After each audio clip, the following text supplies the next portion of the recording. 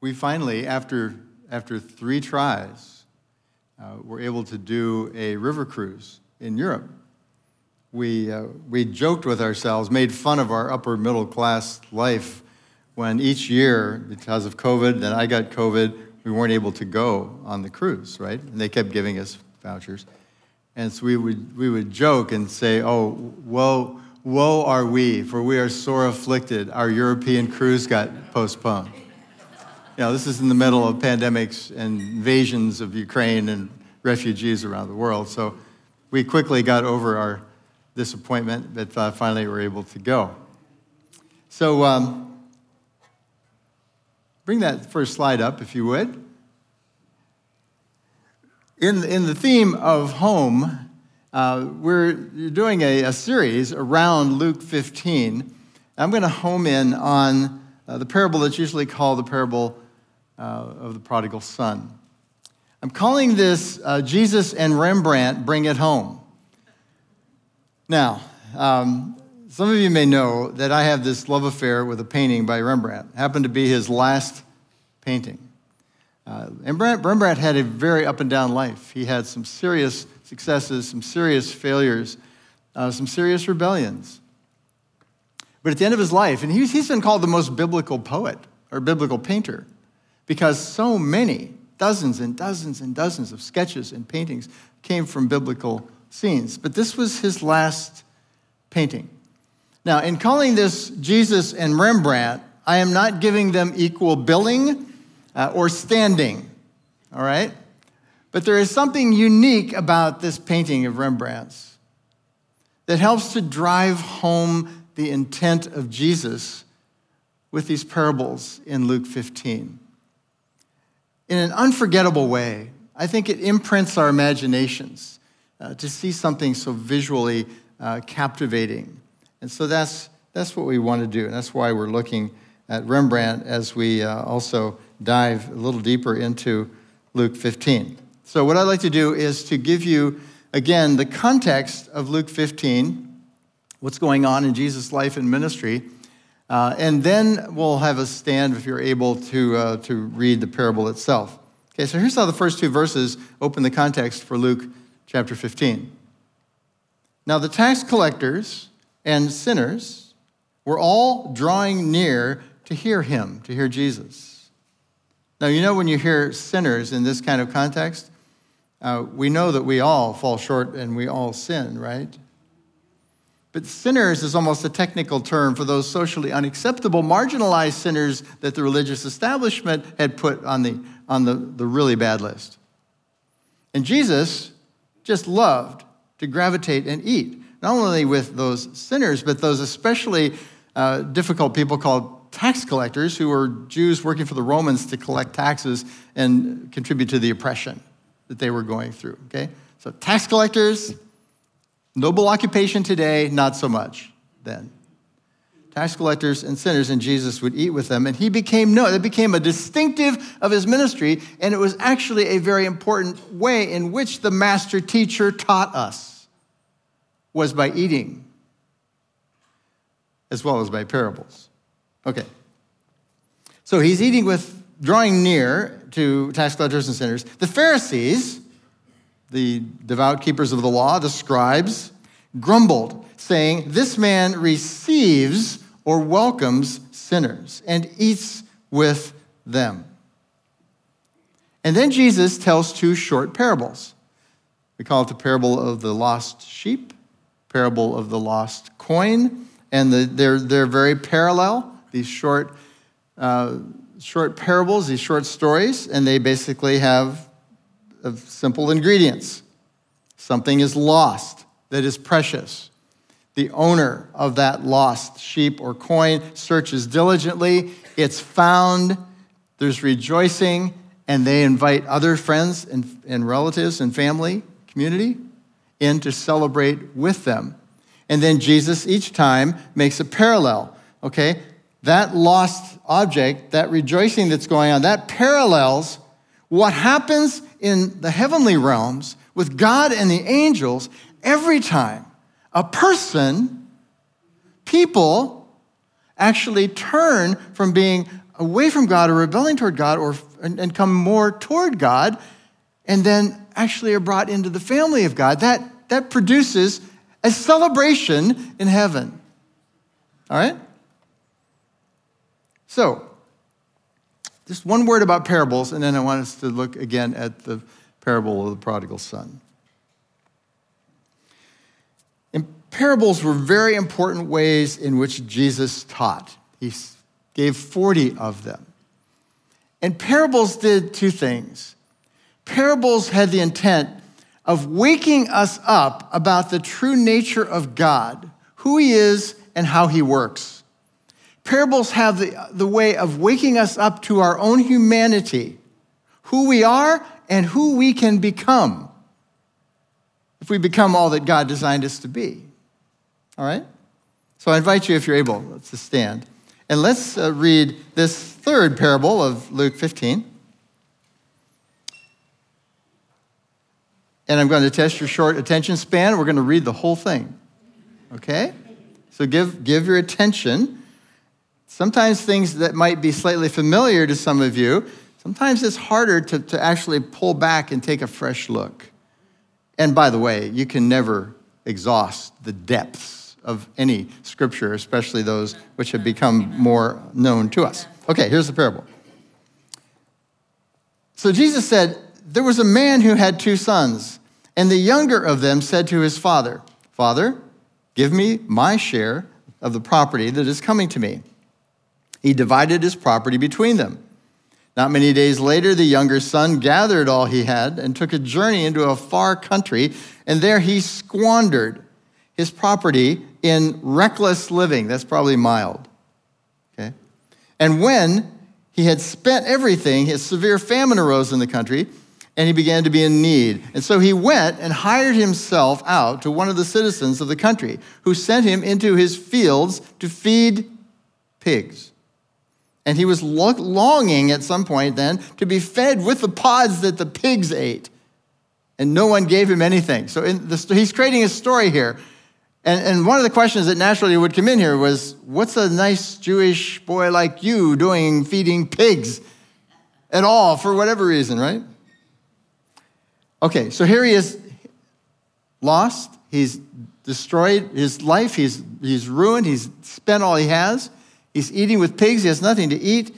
And it says, when he came to himself, or came to his senses, he said, "How many of my father's servants have more than enough bread, but I perish here with hunger?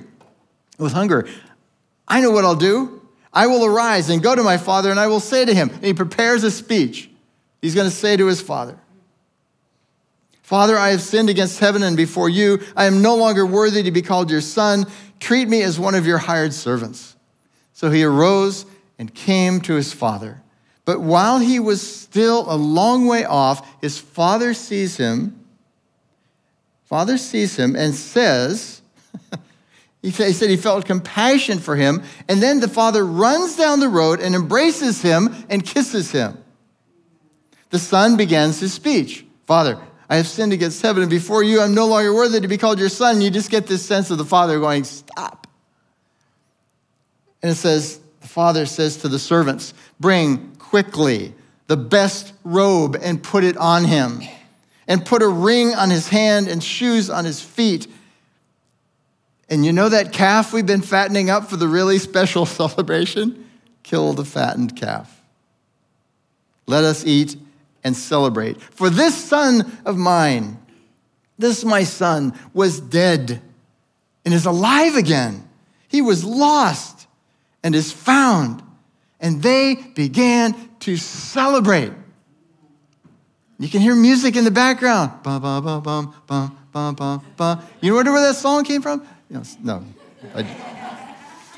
Now, that's, for many of us, I think, growing up, if you've been around this parable at all, there's a tendency to almost stop there. We get this beautiful parable, right? No one is outside of the realm of God's reach. No one is lost or can destroy his life or get to the end of himself. God is always going to be there to welcome us back. Is that good news? Yeah.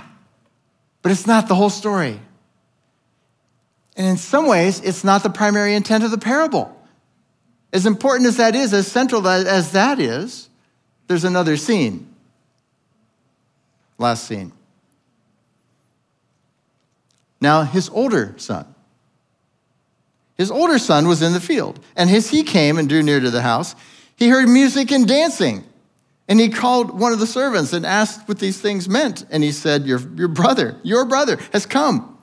And your father has killed the fattened calf because he has received him back safe and sound. But the older brother, obviously the older brother said, that is such good news. No. He was angry and he refused to go in. Go in where? To the party, to the celebration. He refused to go into the celebration. His father comes out of the celebration and comes to him and entreats him, begs him. But the older brother answered his father, look, these many years I have served you. I have never disobeyed your command. Liar. Yet you never gave me even a goat that I might celebrate with my friends. But when this son of yours came, we do that as parents, don't we? Our children are acting up. Your child is acting up, right? This son of yours who has devoured your property with prostitutes, you killed the fattened calf for him. And the father says to the older son, son, you are always with me, and all that is mine is yours. It was fitting to celebrate. We had to celebrate and be glad. For this, your brother was dead and is alive. He was lost and he's found. End of parable. Before we ask the question that lingers in our minds, like, how's it end? Let's look at the progression of what happened in this parable. You may be seated.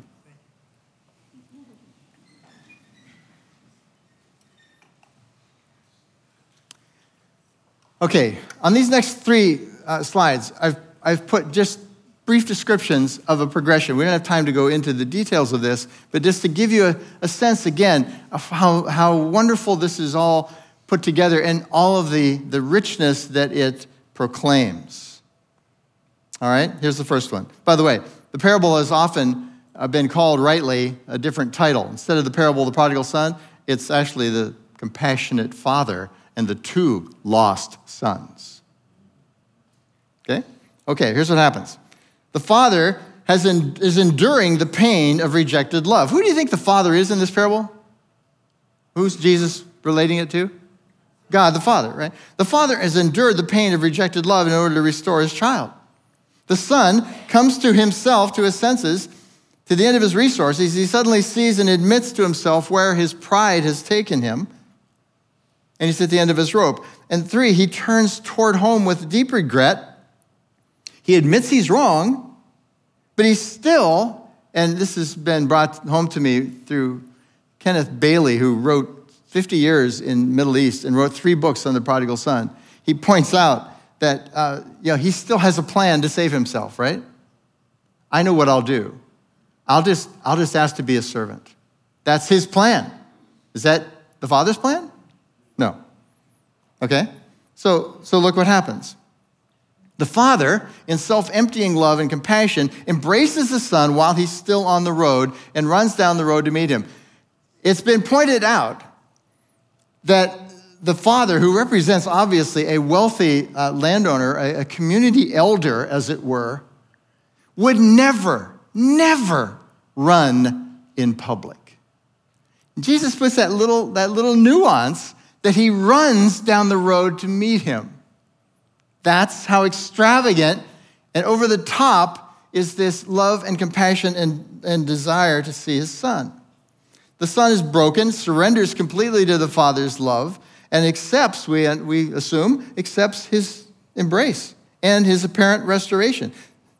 Number 6 is there's a gracious offer by the father and the full restoration of the son to his role as a son. Thus, the robe, the ring, right? Those are all sonship issues and in the celebration. Now, it's easy to again, end our thinking about the parable at that point, but it's not the end of the story. Because the last section of this parable, with the older son entering the picture, we see these very important facts. The older brother hears of the party, responds with resentment, not with joy and gratitude. He refuses to go into the joy of the celebration for the return of his lost brother. The father searches out his older brother, urges him to change his mind and join in the celebration. He pleads with the older son to reconsider based on the good news of his brother's coming return and restoration. Okay, now, remember that I said we have a dangling question here? Something is left dangling. The father has come out, pleaded with the older brother, saying we had to celebrate. Please come in. What's the question? Jesus' unspoken question. What is it? Does the older brother what? Does he turn around? Does he repent, as it were? Does he turn and decide to change his mind and actually go in, not just go in, but also his heart attitude, and actually embrace what's going on, the good things that are happening, to put aside his resentment? What's going on in the older brother? Resentment, pride, rebellion, self-righteousness. Is it just toward the brother? It's toward the father. All right? I want you to notice something. The unique thing about this painting, think about how hard this is. You have a story of 3 acts, and you're a painter, and you want to paint the prodigal son. He could have made a YouTube video and showed three scenes, right? Did they have YouTube in 1600s? No. He's a master painter, and what's he do? Somehow he's got to ask the question, what do I want to focus on? And so in some ways, he doesn't do it in sequence, right? He has things coming together all at once. He has the obvious reunion of the younger brother being embraced by the father, but here's this other figure over here that's lit up as well. Who do you think that represents? Okay, you got 3 main characters that are lit up in this painting. Okay? You got the father. His hands are on the son's shoulders, right? He's all tattered and torn. By the way, if you look really close, if you Google it and look closer, Rembrandt painted it with 2 totally different hands. One is a man's hand, that's Rembrandt's probably, and the other is obviously a woman's hand. Tough and tender? Not sure. But who's the third character? Who's the other person that's lit up? Way over on the other side. Who do you think that represents? The older brother. The older brother. Yeah, it's pretty obvious. Who are the people in the middle? No clue. Some think it could be like the tax collectors, or whatever. Who knows? Because he's focusing on what's lit up. Now, does anything strike you when you look at that painting in terms of how Rembrandt spaces the characters?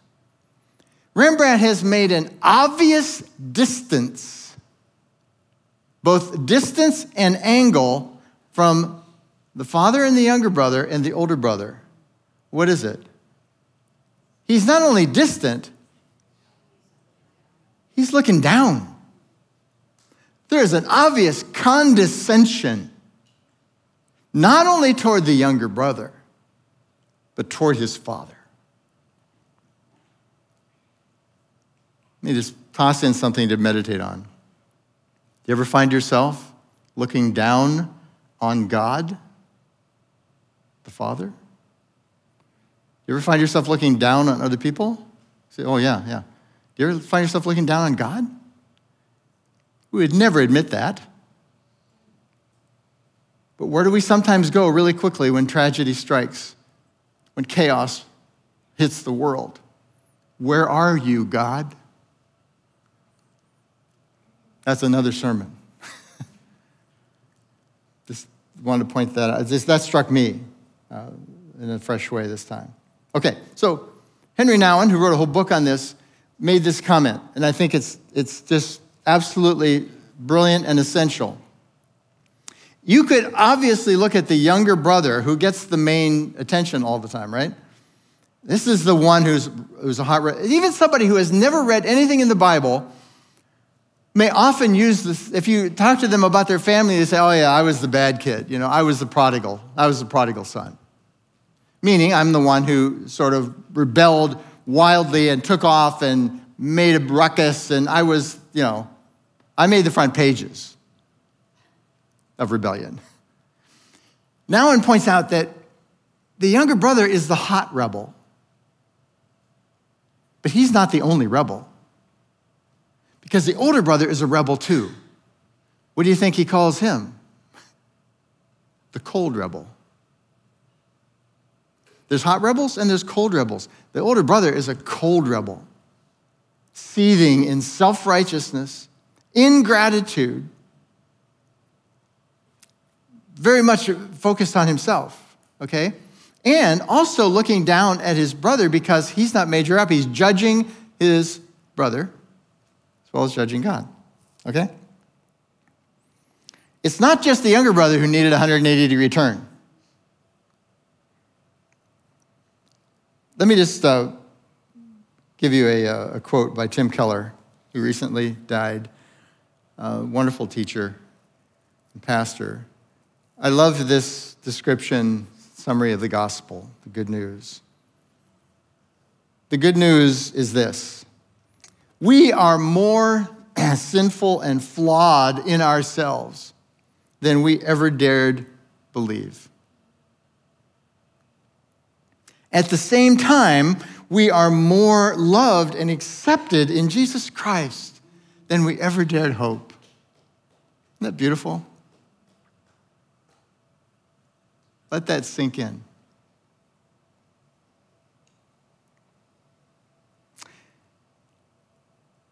There's a lot we could unpack about the parable and that scripture, but I want to venture into the arena of asking another kind of question.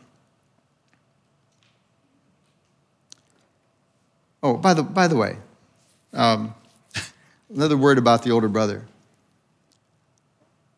Who do you think Jesus' audience in this parable is? Who's he primarily speaking to? Why does he decide to tell this parable? Is it for the tax collectors and sinners that he's been meeting with? Is he talking just to the disciples? How do we know, or do we know, who he's talking to? We know by verse 1 and 2. It's those who are grumbling, who are calling him out, who are condemning him. You call yourself a rabbi and you're eating with them? Jesus is talking to the religious leaders. And who does he want them to identify with? The older brother. That's who the older brother represents. All right. I'd like to suggest that we ask some questions of ourselves, or that Jesus would ask us some questions surrounding this parable.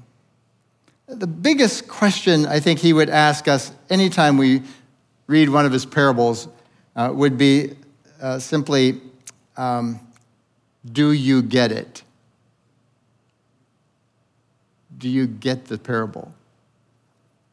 Are you paying attention? I don't mean did you get it in terms of the fact that you could do some teaching on it, or that you understand it, or you agree with its teaching or doctrines. But do you get it? Do you get what might need to change? Do we get Jesus' main intent? Jesus' parables are always designed to lead us to awareness attention and action. So do we get Jesus' intent?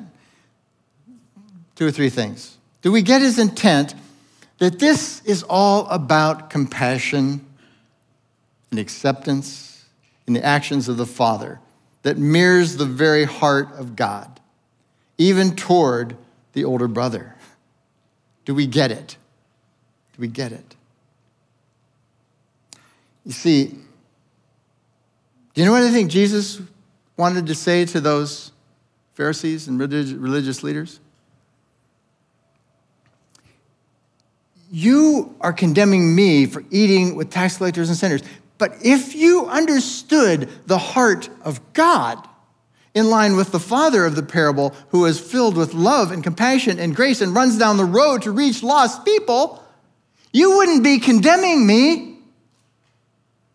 You'd be joining me. You'd be celebrating with me, because that's the heart of God, and you've missed it.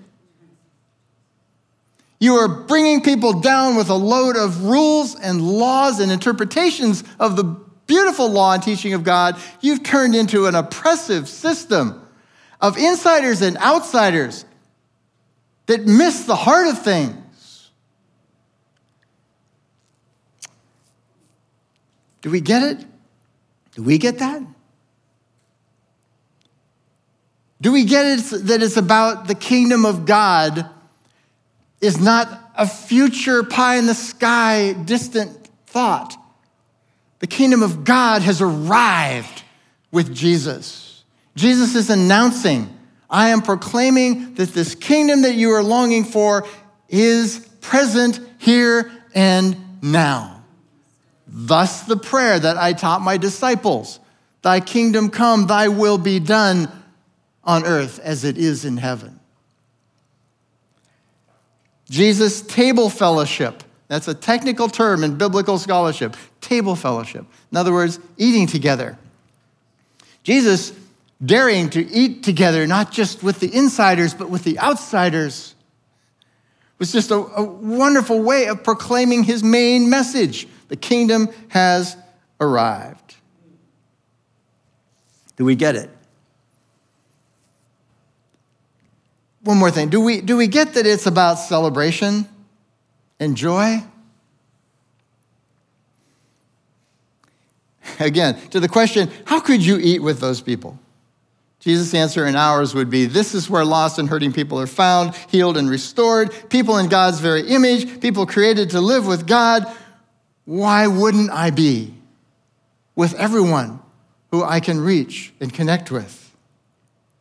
The ordinary encounters of our daily lives are designed to be those places where we reach people and value people, enjoy the people around us, not just tolerate, not ignore, not discriminate, not start by evaluating, judging them, pigeonholing them, and putting them in boxes, not by drawing lines and boundaries that start by saying, oh, by the way, are you inside or out?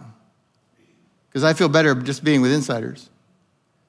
No, it means that our daily life is filled with these wonderful opportunities to celebrate with God over those who are moving toward God.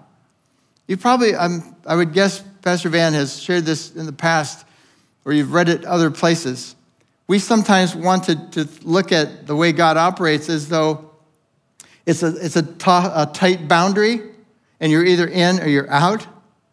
What Jesus does, he asks the question more in terms of arrows. Are you moving toward me, or are you moving away from me? And the people that were moving away from him were the people that were most religious and proud that they were in the inside. The people who were moving toward him were the people who were lost, but recognized they were lost, that they didn't have righteousness. They didn't have right standing with God. They wanted to be made to be with God. So many questions we could ask. And here, I just urge you, ponder the parable. Keep pondering as you go through this series. Ponder all of the implications for our lives. I leave you with one question that an older Christian, It's getting harder to say as I get older. An older Christian who's a foremost authority in leadership in church world and outside church world, John Maxwell. One time was speaking to thousands and thousands of people on a global leadership event. And he sat on a stool and he got to the place of talking about what was most important. And he said something that has stuck with me and stuck, I think, with everybody who heard him. That doesn't mean I'm faithfully learning to apply it.